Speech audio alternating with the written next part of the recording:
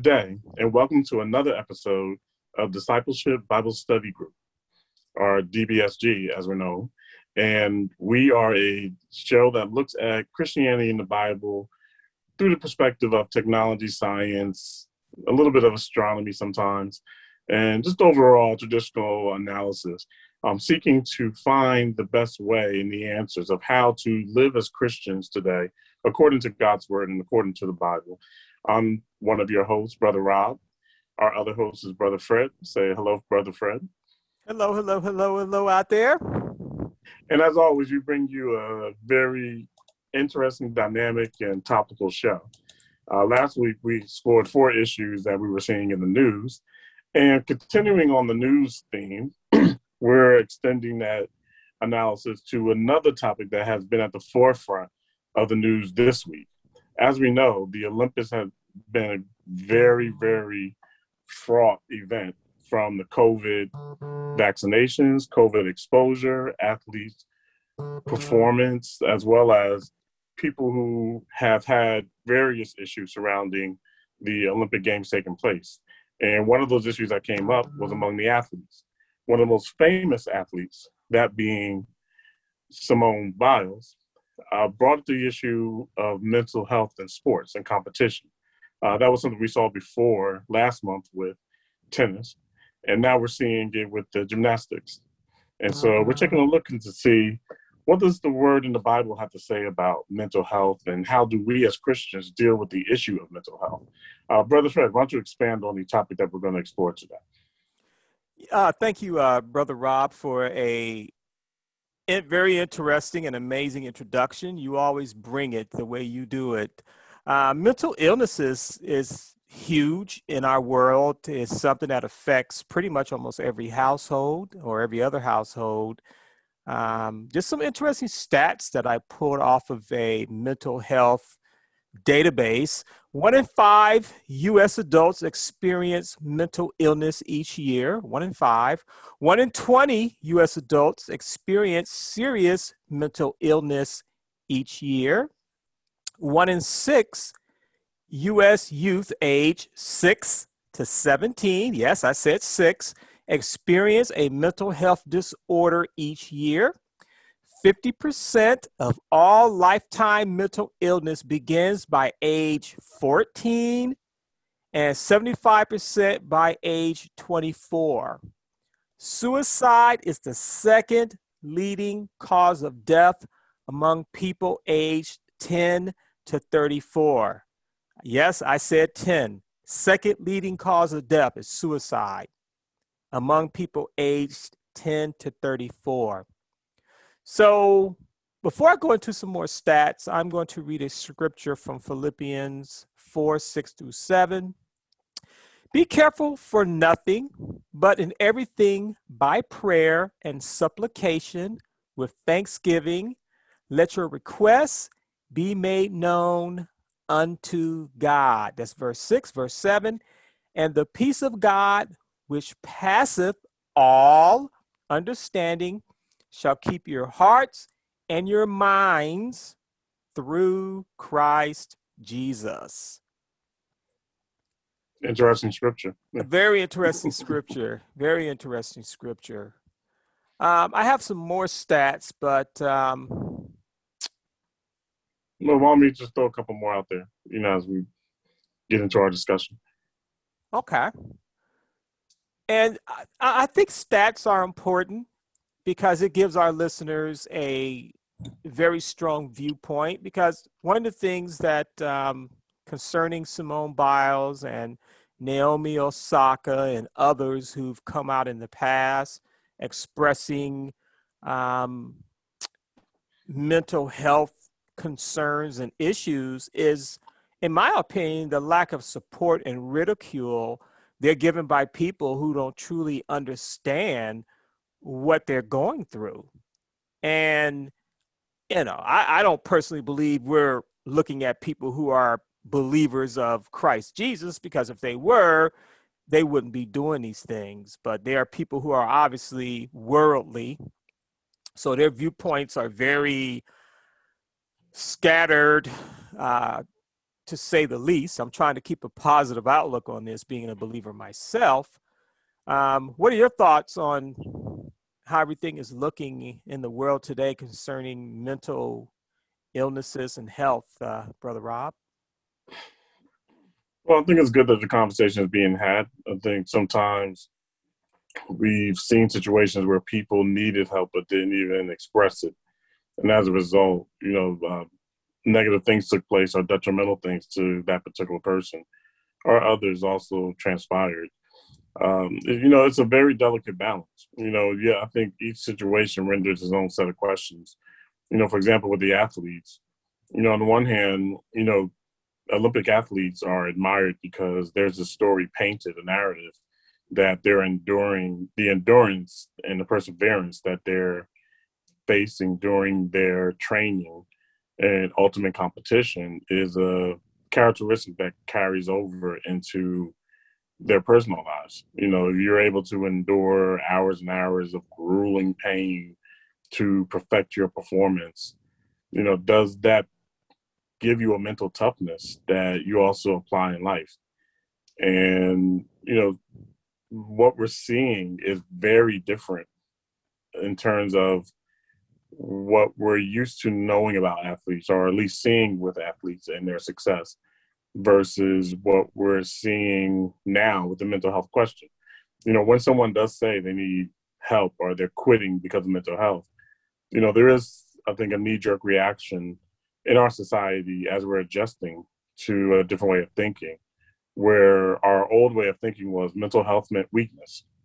And that if you are an athlete, you didn't have mental illness, you didn't have mental illnesses where you were not able to perform. If you were if you were an athlete, you were supposed to be a person that was so disciplined and who we all should admire because you can push through these tough circumstances. It's kind of the theme for life that we as a society have promoted, in a way, because we want to believe that we can achieve that.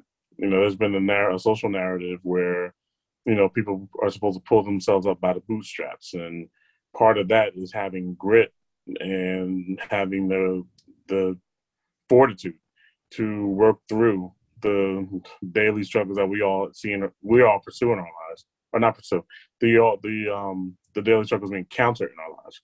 So when we're usually talking about athletes, it's always in this narrative that they're so great because they're persevering through these very extreme circumstances. That's why they're getting paid the big bucks to be in these sports commercials where they're dramatized as these Olympians who are pounding their bodies away to, a standard of excellence that we'll never reach in our lives. So it's a very conflicted. I think these might be what they used to call growing pains, where, are we in this time in our society now where we're reanalyzing how we view what is perceived as weakness and what's perceived as strength? Is it now strong to say that I need help versus, is it weak to be in a position where you're not able to work past a struggle that you probably knew was coming? These Olympic athletes know they're competing in this competition. They know that this is what they're going to be doing. Simone Biles has been here before. She's been in these circumstances. This is not new to her.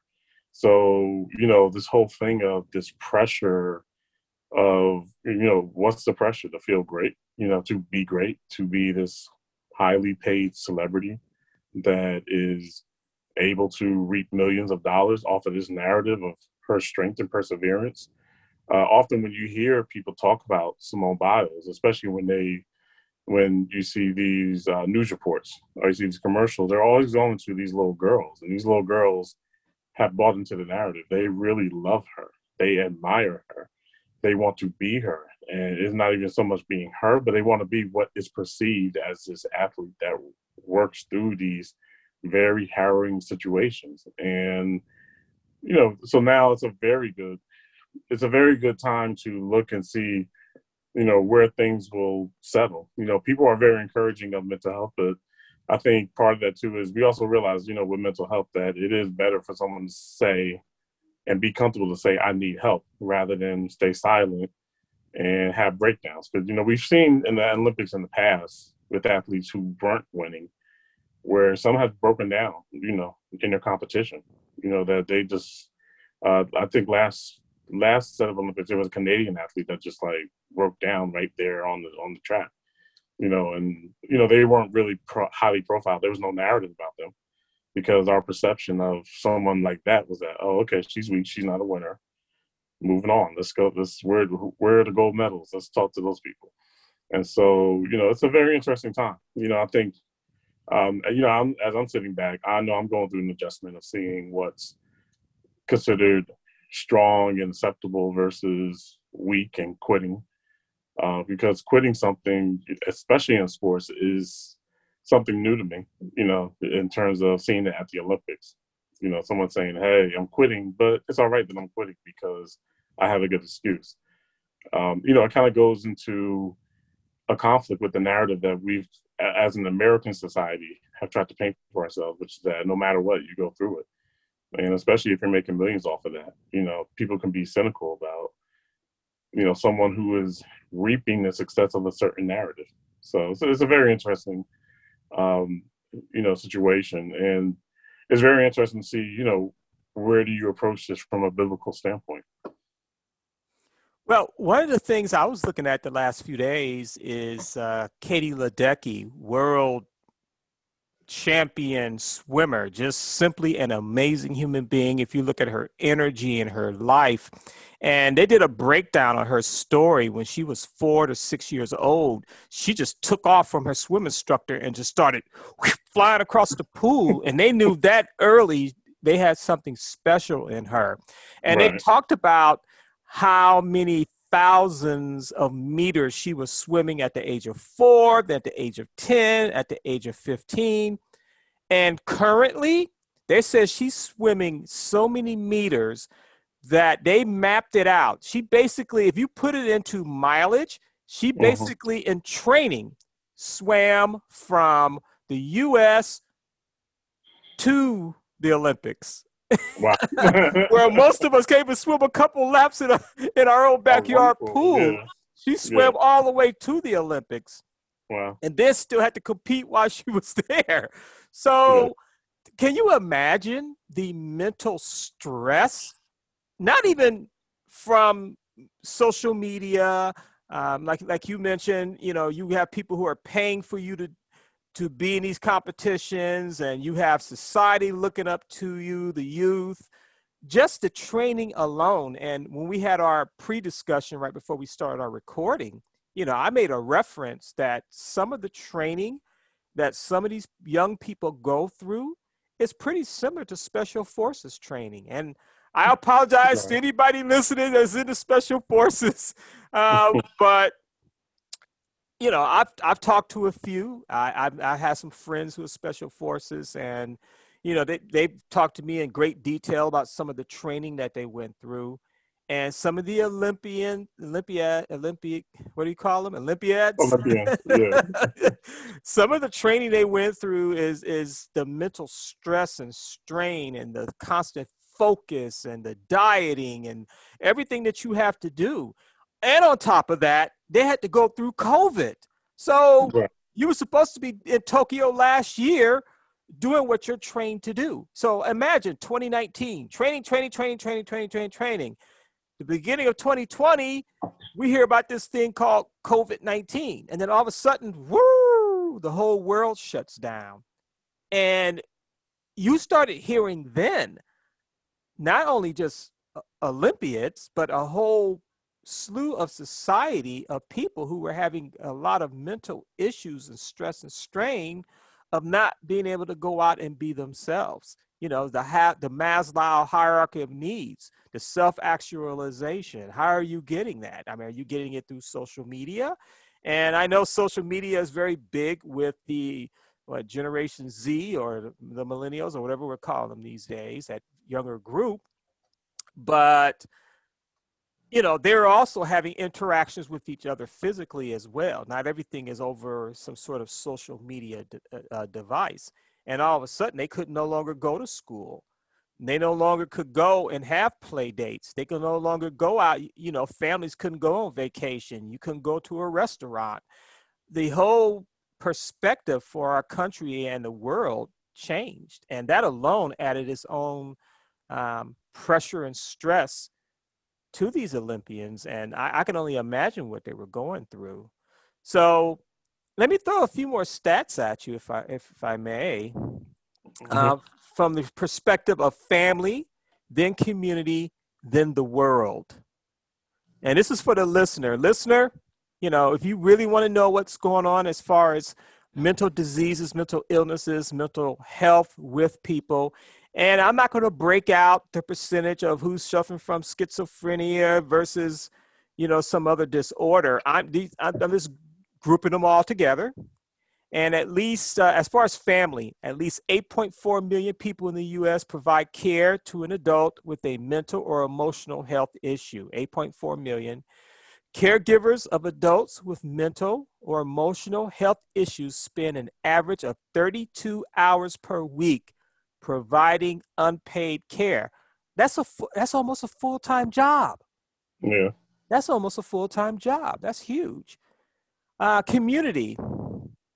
Mental illness and substance use disorders are involved in 1 out of every 8 emergency department visits by a U.S. adult. And we're talking about estimated 12 million visits.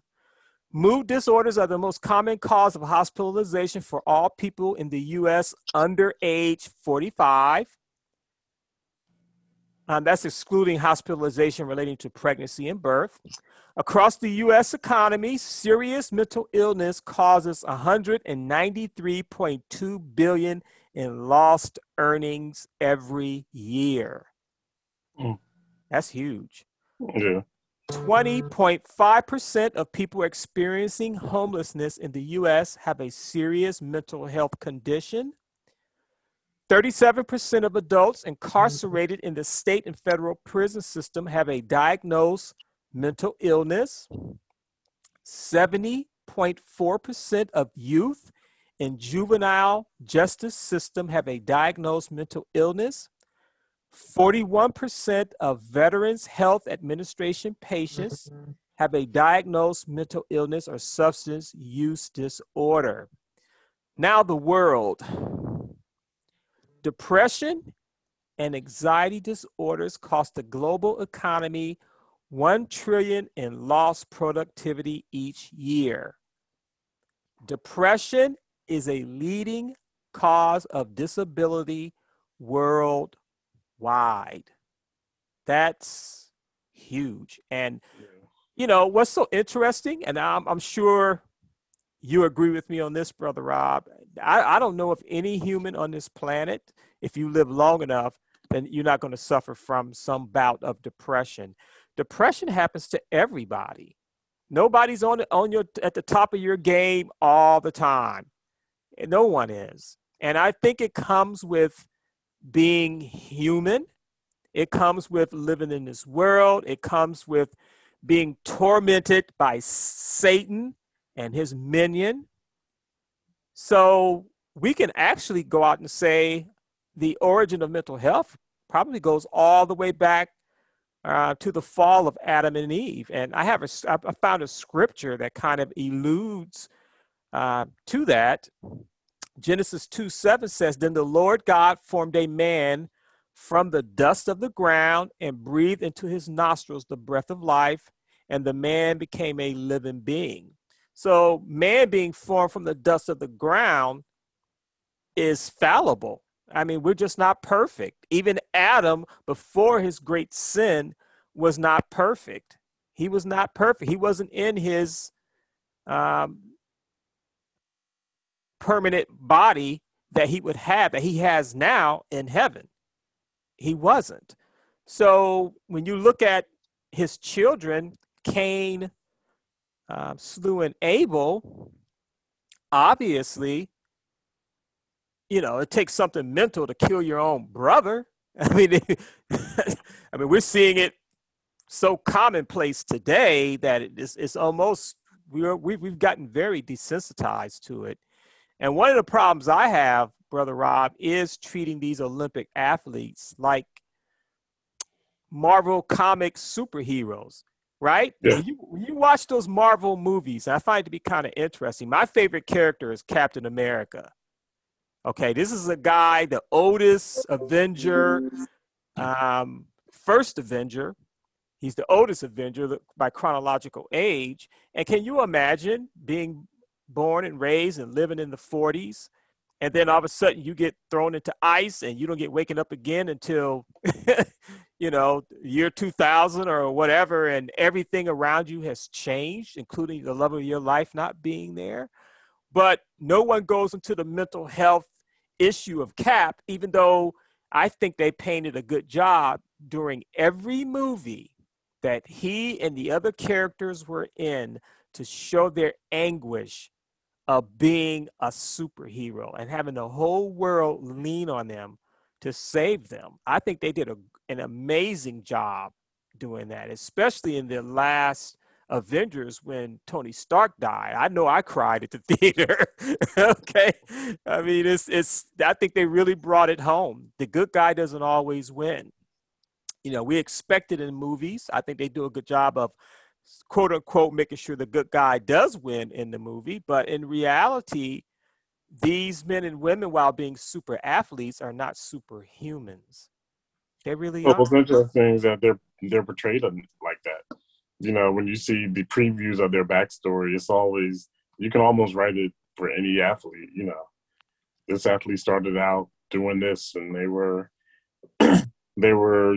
doing well, and then some adversity came, and they worked past it, and now and usually adversity is like an injury, or something like that, and then it's the same narrative, and it's a good narrative per se. It's an inspiring one because a lot of people actually build their lives thinking that these athletes just work through whatever pain they're going through and move on.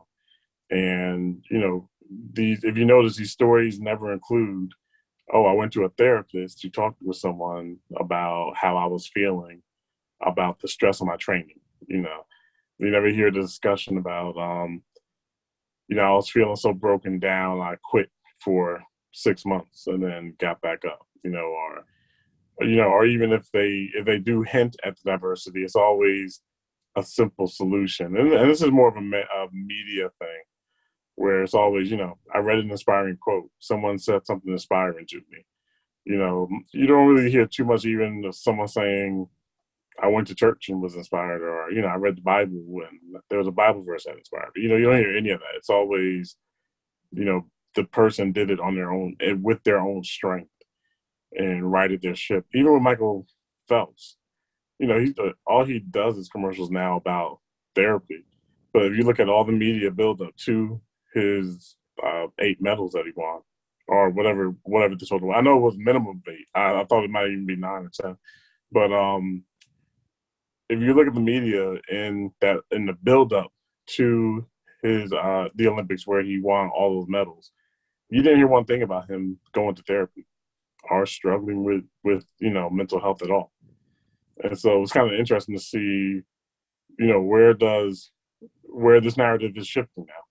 And it's kind of, but you're still seeing the struggle with the shift because, like I was mentioning before, with Simone, we're hearing that she's having mental health issues, but we're not really even hearing that. Did she seek a therapist before she made the decision to quit? Did she just quit and she's now just sitting on the sidelines? Did she quit and she's seeing a therapist while she's, sitting on the sidelines? Or did she just determine for herself that, hey, this is so stressful, I'm going to call it a mental health crisis and, sit back and not compete? And it's, there's just a lot of unanswered questions, but I think this is where the conflict comes between the narrative and reality. It's just the story that the media has been telling is just unraveling now. And what is true strength? What is true grit. What is fortitude now? Are we lowering the bar for what is fortitude, or perseverance? Or are we changing the definition of it? There's just so many questions that come into mind. But part of it too is that these things are not addressed in the narratives that we're hearing, even to right now, today. So just a lot of unanswered questions. Well, one of these stigmas that's attached to going to see a professional for mental health issues in almost any career. I mean, I was in the military for 20 years, and there was a lot of soldiers and airmen and seamen from the Navy and Marines returning home that, wow, what these men and women went through, what they saw, what they lived and ate and breathed, and it destroys the soul. It's just amazing that they were able to even keep it intact while you're there. You don't have any choice. You sink or swim. Well, To what's the narrative? Did you as a military person see a certain narrative always encouraged or told of the model soldiers who were held up as examples and role models for you? Well, for a long time, and I don't know exactly the year. I'm not going to give the Mm-hmm. year because I don't want to paint a picture that the wrong way. But there's always, there's this mindset that, you're defending your country and you will go out there and get the job done, Mm-hmm. period. Because here's the thing. If a pilot, if a fighter pilot all of a sudden says, I can't do this. I'm having some issues with my wife and, I'm not feeling too strong right now, you know, yeah, they'll say go and seek help. But at the same time, they're questioning whether he should be flying or not. They may take his plane away from him. He may Yeah. not ever fly again. So Right. there's this narrative that it's sort of unspoken that, okay, you can seek help, but there you go. Is that Not person gonna look good for you. yeah, is that person going to become a general one day? If that was one of his aspirations, was to climb to the top of the food chain? Probably not, because you always have that stigma attached to you now that something wasn't right with you. And I think you see it throughout society. We see it in our athletes. We see it, we expect the police to run around and be half monk, half hitman, right? They're there to defend you when you need them to. Somebody's breaking into your home. Oh, show up and take a bullet for me. But it's okay, like what happened here in the streets here in New York, where you could call them names and talk all this trash to them and expect them to just smile and go, okay, take it easy, just be cool, have a good day. That's not how this works. You wouldn't like it if somebody did that to you. They're human. They have a great responsibility. They take great pride in doing it. And I'm not talking about those police officers who took that oath and they've turned it into something personal where they're using their power and position to further their own little whatever that they're trying to push out there, the hatred and hurt people and things like that. I'm not talking about those type of people. I'm talking about the ones who put on the badge every day. It stands for something. They're out there putting their life on the line every day for all of us. And, they're not asking for our thanks. They're getting paid, most of them finally paid well. They have good pensions, but the mental stress and strain of going through that every day, the mental stress and strain of being a firefighter, the mental stress and strain of being a super athlete, being special forces in the military, or just being in the military period is very, very difficult. And I'm not trying to minimize what anybody else may be going through with mental health. I'm sure it's stressful for surgeons. I'm sure we all, one of the top jobs, most stressful jobs in America that a lot of people don't hear about is air traffic controller. You're controlling thousands, tens of thousands of lives every day. Tens of thousands. A surgeon may only do 2 or 3 surgeries a day, a heart surgeon. You're controlling thousands of lives every day. And all you're looking at is a little blip on a screen. So you better have your act together and better be paying attention. They said that's one of the top 3 to 5 stressful jobs in America. So it's pretty interesting. But it's interesting to see too. Where does the discussion about the Bible come into all of this? Talk about mental health. You know, there's aspects of the Christian community where if you have faith in God, you're supposed to bring your problems to Him. And you have to ask that question when you're looking at these athletes.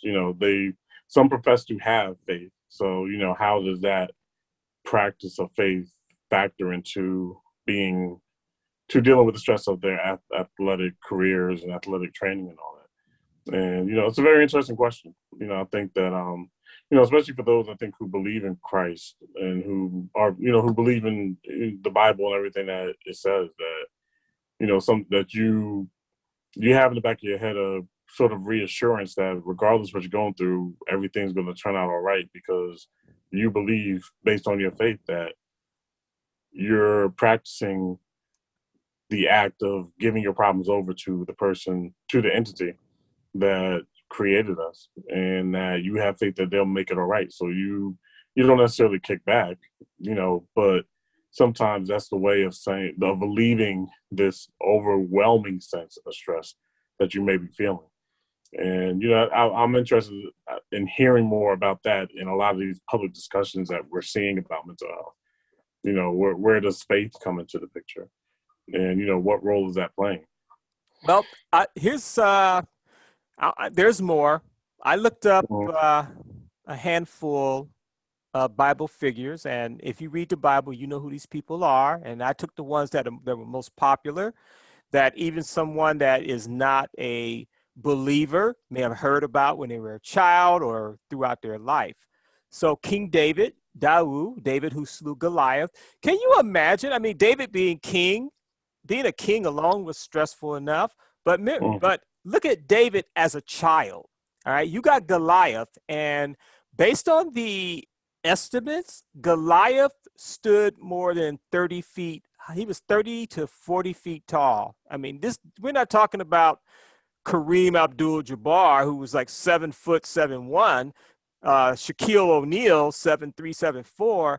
You're talking about a 30-foot giant who's wearing armor, who's carrying a big giant sword that terrorized a whole nation. That side of the globe he terrorized, right? Right. So I like, there was a children's story that my son was listening to that sort of put things into perspective as far as David slewing Goliath, how he was ridiculed by the soldiers at the camp he was at, because they were like, he can't even wear armor. Look at him, the armor, because once they put all the armor on him and gave David a sword, he couldn't even lift it. He couldn't even stand up. So they were ridiculing him. They were like, this boy's going to go out and fight this giant. And the Amorites, or whoever Goliath was affiliated with, they were laughing too, because they were like, you sent your best soldiers and we wiped them out. Now you're going to send this little kid, right? And can you imagine the stress that David was under? But he showed his faith. He showed his color, his true colors. He ignored those people who were chastising him and teasing him. And we're seeing that today. We're seeing that today, wasn't it? Didn't we just have a president recently that characterized or said that people who have mental issues were, what was the terminology he used? Morons, I believe that's what he said. Yeah, something along those lines. Yeah. And I know people who say, oh, he was a great guy because he spoke his mind, while other politicians may feel that way, but they hide behind this rhetoric of caring. I get that, okay? But to me, there's certain things that you say to yourself and you keep to yourself. To me, that was one of them. I don't want my president of the United States going around calling people who are mentally ill morons. What? You don't have anybody in your family, so it's okay to talk to someone else that way? That's not nice. I mean, these people are suffering greatly. Just like King David. David was suffering greatly, but he was ridiculed. And then went out there and did the impossible. Everybody knew what he did. And I'm sure at that point, all those soldiers who were ridiculing him were standing there with their mouths open like, I can't believe this child just did that with. I think too the interesting thing about Donald Trump is that he actually had, his brother dealt with mental health. The brother that struggled with the substance abuse and he was an alcoholic. His older brother, whom his father, kind of looked down on. And I think with Donald Trump, that was kind of where that's where he got that type of mentality from. His own seeing his own brother and the way his father responded to his own brother's mental health struggle, which was expressed through the substance abuse or the alcoholism, was, something that was characteristic of, I think, what many Americans are still feel to that. You see, like we were discussing earlier, the comments made about Simone Biles when she decided to withdraw from competition, and where you had a conservative radio host saying that we're raising a generation of weak athletes. And if you notice, he's putting emphasis on the phrase weak, in the sense that our athletes are not supposed to be weak or have weak moments. So it's very interesting to see into what you were talking about with Donald Trump and, his comments about, people with mental health. But continue though with the with. And listener, I want you to understand something about Brother Rob and I. We're not Trump supporters. We're not Trump haters. But what we are believers in the gospel of Jesus Christ. Would Jesus have called people with mental health deficiencies morons? No, he didn't. What he did do is he healed them. He felt bad for them. He felt for them. He felt their pain. He felt their anguish, and he healed them. He spent more time healing people than he did preaching his words.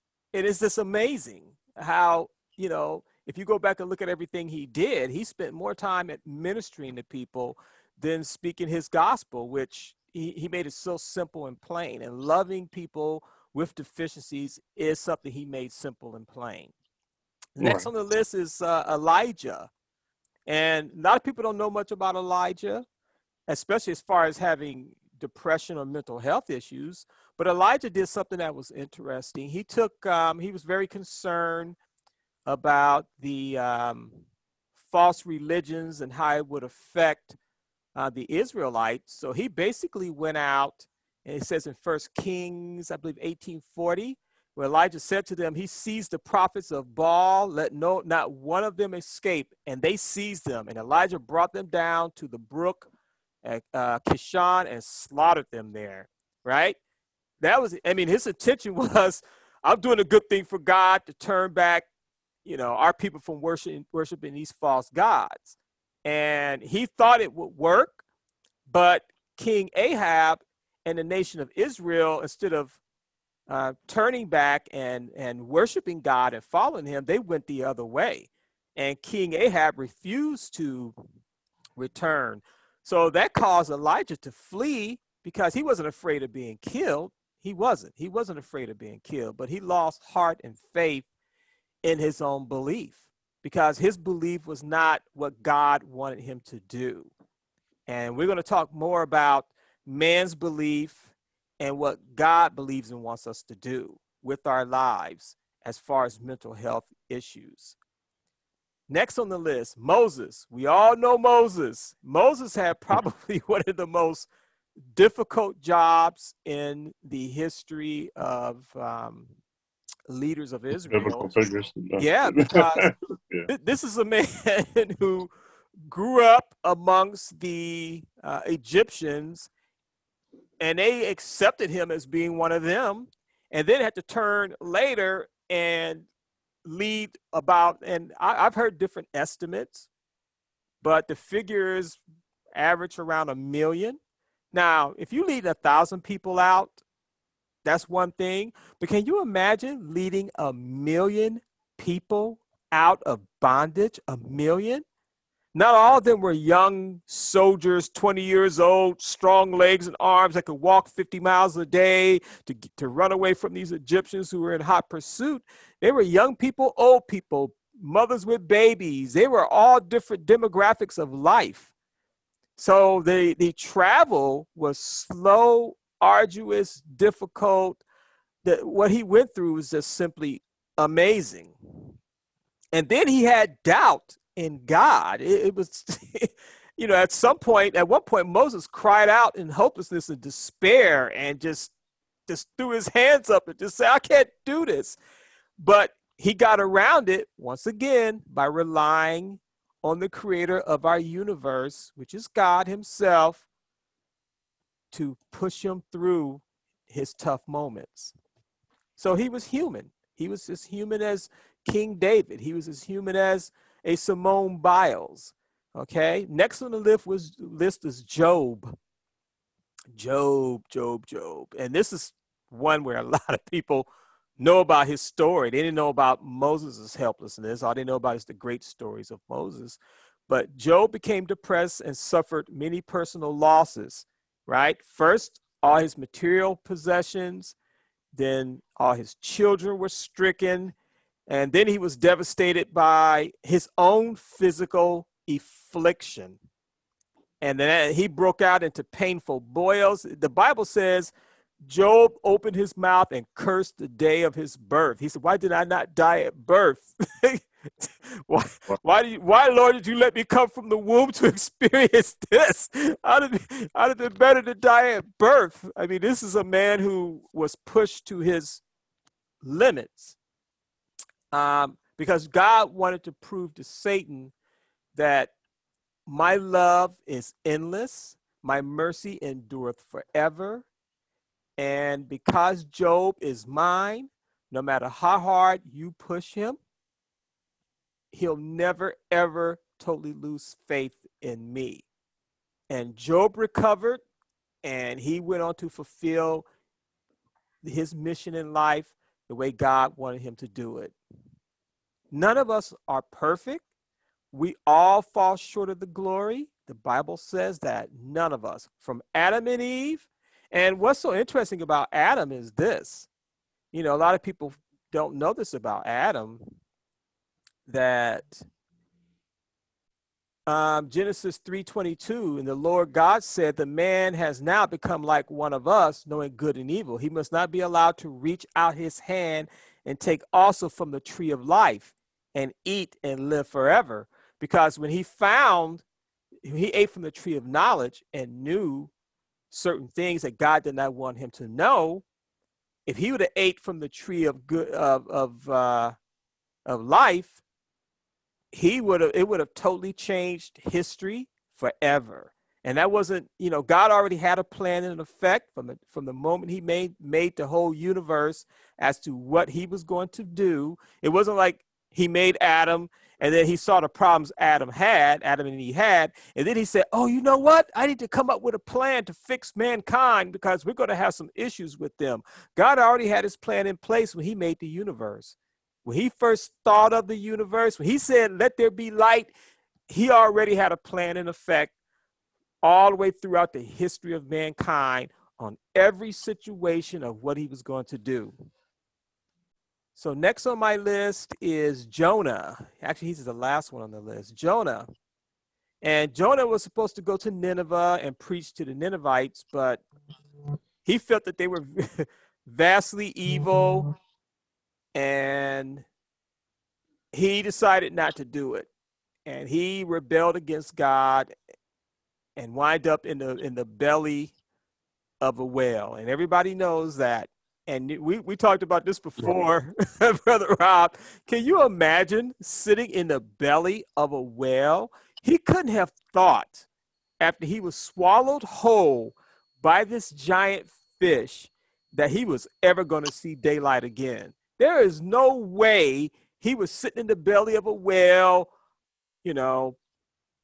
playing pinochle or, just singing happy songs and bebopping along like there was no big deal. I'm going to go on the limb and say he was frightened beyond belief. But Right. what he did do, he pulled himself together. He leaned on God for his safety and didn't worry about anything else. You have to get to the point, listener, where you exercise that mustard seed of faith and lean totally on God and don't worry about the outcome. That's God's business, is to take care of the outcome. You know, if he is taking care of a flock of birds, fed them, provided for their mental well-being by feeding them and taking care of their needs, what do you think he's going to do for you, his most beloved? He's not going to leave you hanging, right? Right. So we need to stop looking at the world to solve our mental health issues. Is it okay to be under the care of a doctor? Absolutely. Is it okay to be on meds? Absolutely. And I got an interesting stat about meds I'm going to read in a little bit. Mental health issues, there's not a single cause of things that cause mental health issues in our country and in this world. I wrote down a few factors and risk factors and triggers. Genetics, mental illnesses often run in families genetically, and I know it runs in mine because my mother had mental health issue, and some other members of my family do too. So genetically, I know we have some mental health issues in our family, and it's been very prevalent. What has added to that is next on the list, the environment. Living in a stressful environment can make you more likely to develop a mental illness. Things like living in poverty or having an abusive family can put a lot of stress on your brain and often trigger mental illnesses. I wrote something down and I highlighted it. Social media, a major culprit. What do you think about that, Brother Rob? Is social media a good thing or is it a bad thing? Well, it's really both. I mean, at the end of the day, I think it's a lot to place on social media. You know, it being the cause of people's mental health. You know, it's but again, it's another conversation that's taking place in our society, how we're looking at things differently. You know, someone such as myself, who's a little bit more old fashioned, would say if social media is really the cause of your problems, turn it off. You know, it's we once lived lives where we weren't checking to see what someone else said about what happened in the news today online, you know, and so, you know, I do get that the world communicates more through social media collectively.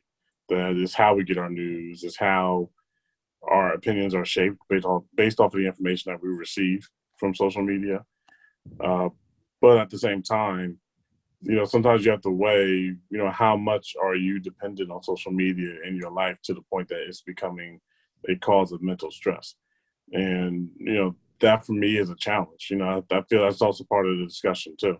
You know, at the end of the day, if I'm a public person who's under public scrutiny, you know, how much blame can you put on social media on situations that you've placed yourself in? You know, oftentimes the things that we're commenting on in social media are about people who have placed themselves on those pedestals. You know, if you go back to the athletes, or if you're going back to, you know, celebrities, you know, there are lines where things are crossed, but, you know, it's an ongoing debate. For example, you know, recently there's been a pushback about people encouraging other people to commit suicide. And you kind of look and say, okay, is someone else really responsible for you being in a mental state where you want to kill yourself? You know, someone who is just commenting or giving you, you know, hate or feedback, you know, online.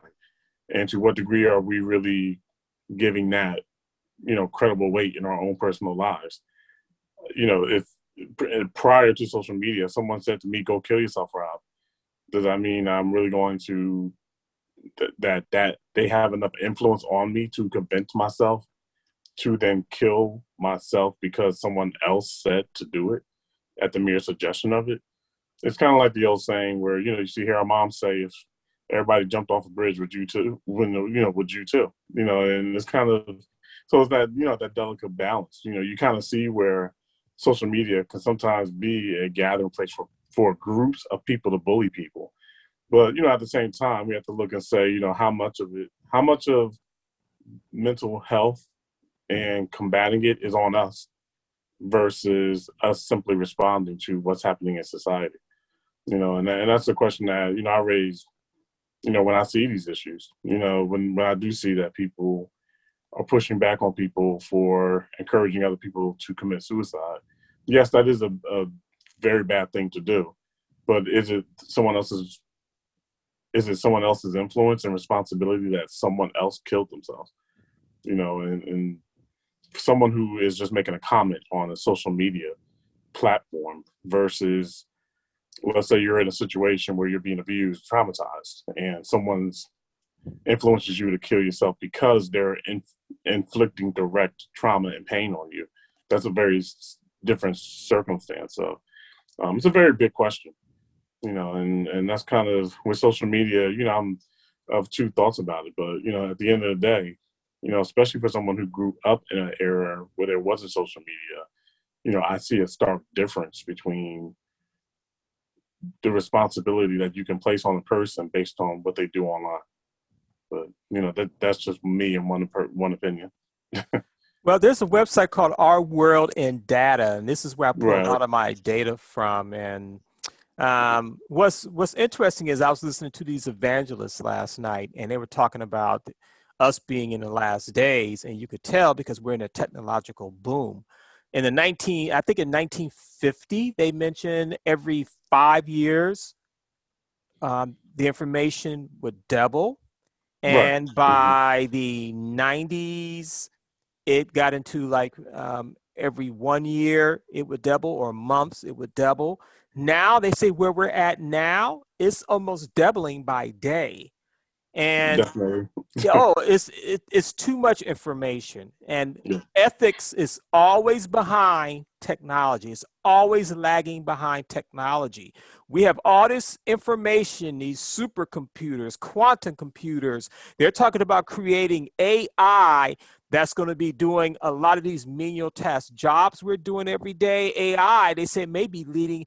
Someone wrote a book about AI possibly leading the world one day.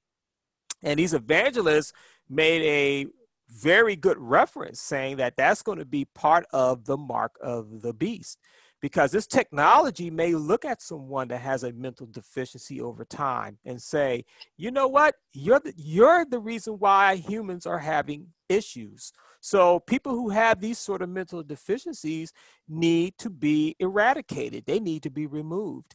And art imitates life, because we've seen it in many, many movies where that actually did take place. From the 70s, when they were making sci-fi movies, all the way up until what we have today, you see the same sort of things happening where the weaker members of our society are basically pushed down into the mud.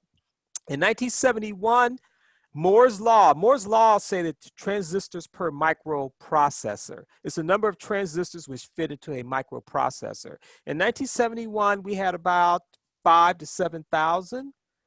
In 2017, we had 10 billion transistors Wow. that fit into a microprocessor. That tells you right there how technology has blown wide open.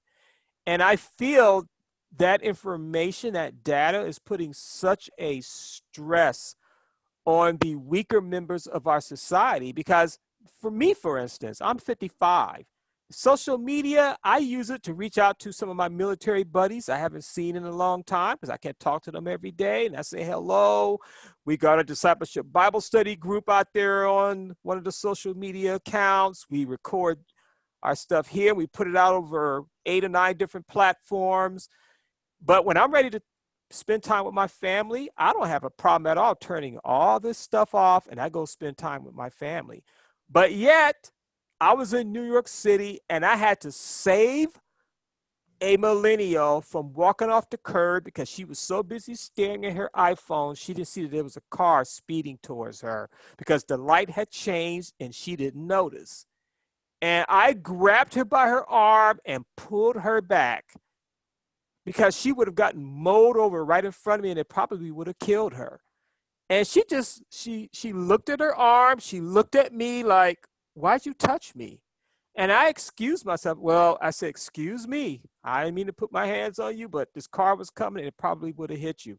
And she gave me that indifference look like, and I'm like, wow, it just blew me away that Yeah. she was upset that I interrupted her moment on her little, what I always Device. tell people Yeah. when you're looking at these products, your head is bowed.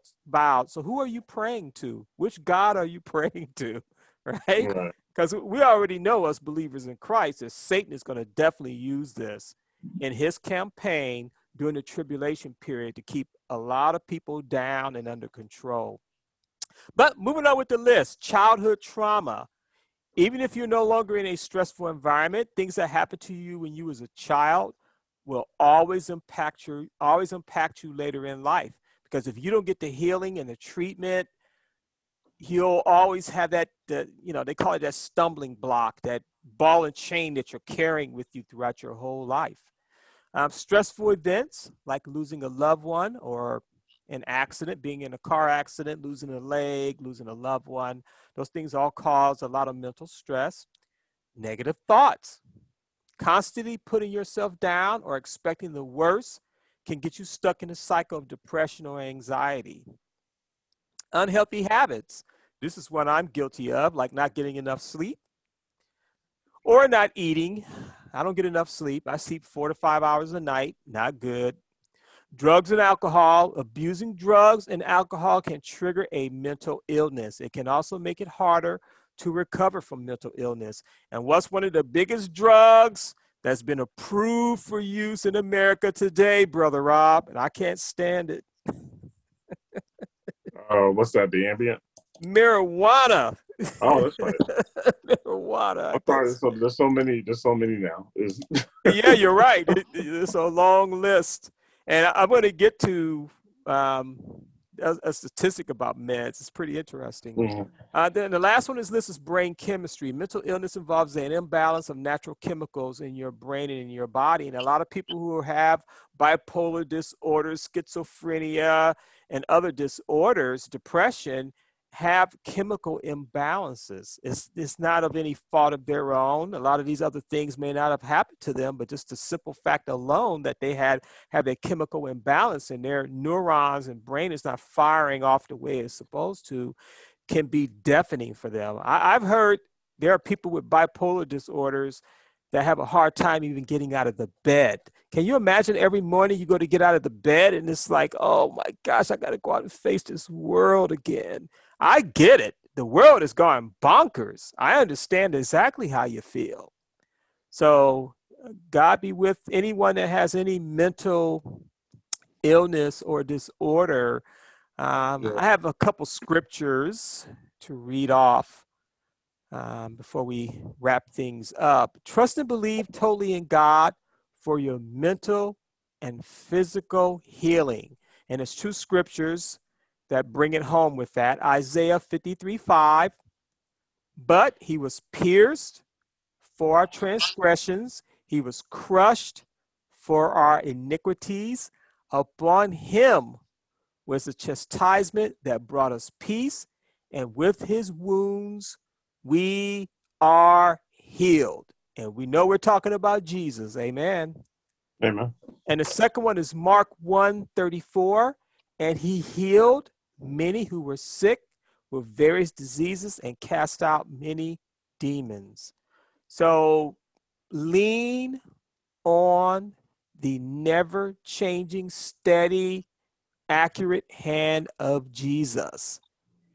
Jesus is the true and best psychologist. Jesus understands the human soul or psyche, first as our co-creator with God, the Father, second as the incarnate Son of God who experienced being a man and living on this earth, third as the Redeemer who never sinned and conquered sin and death and Satan by rising from the dead, and fourth as the ever living and present Spirit of Christ that's with us now today.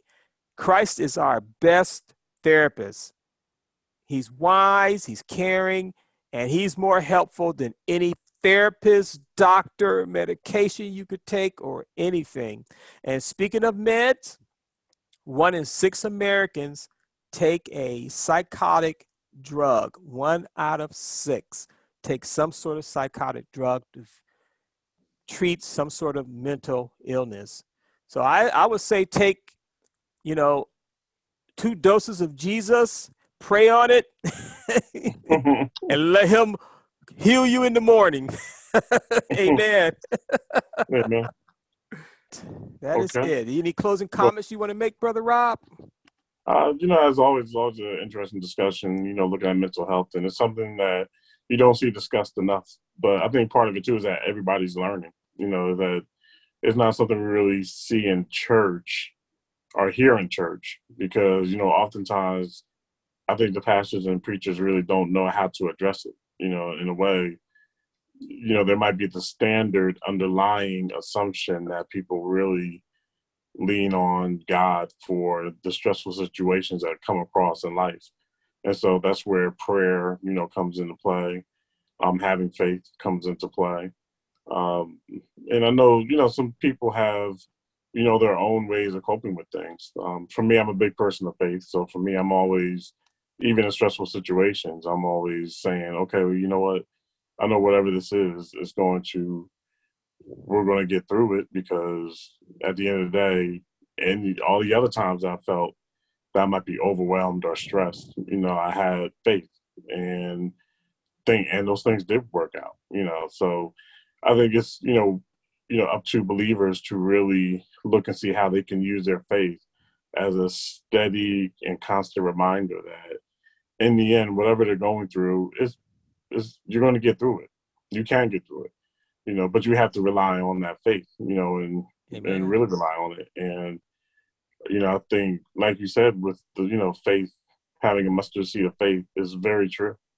Faith is an infinite well, and that you can draw from. So, life can be tough, but, as everybody says, God is over everything. So it's not something, as long as you're aligned with him, then whatever problems you're facing, your faith can usually steady you and, guide you through those tough times. And I guess the bigger thing is always look at the times that you've had stressful times and, were there any times that you relied on your faith to get you through that? And usually the answer is yes, that, someone at least think of sometimes that, they've had tough times with that they prayed on it or, that they really went to their faith and, keeping that hope alive that it was going to get better. And it did, and I think, and in closing, a lot of what I discussed today was what are the narratives that we're hearing about people when we're hearing about a public discussion of mental health. And part of that narrative has to be what role is faith playing in the way that people are coping with their mental health and mental issues. I would like to see more of that. I think that would be interesting to see if you're seeing, athletes really relying on their faith, even though that part of the story is not being told. So, as always, this mental health discussion has always been very interesting. And, do you have any closing thoughts before we wrap up our episode? Just one, and I think you hit the nail on the head. You have to exercise your faith, and when you exercise your faith, it allows the great Redeemer, the adjudicator, the Holy Ghost, which is God himself inside of you, to help you through any problem. It doesn't matter what it is. And we've heard some amazing stories over the years, miracles of God moving in the spirit, because we're not fighting principalities of flesh. We're fighting things in the spirit.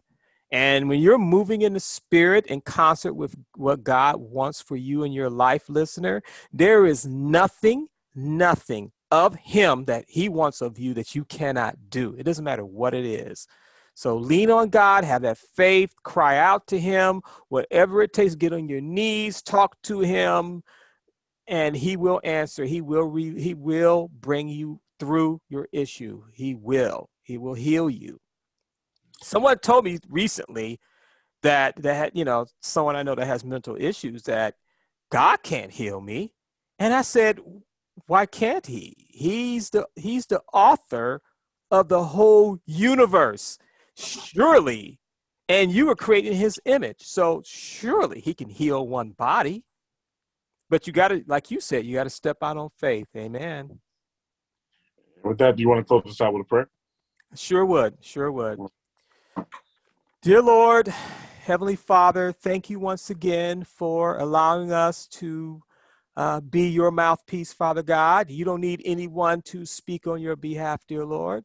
So we don't take this appointment lightly, Father God. We thank you for all that you do for us in the midst of all the chaos and the craziness that Satan is trying to push, dear Lord.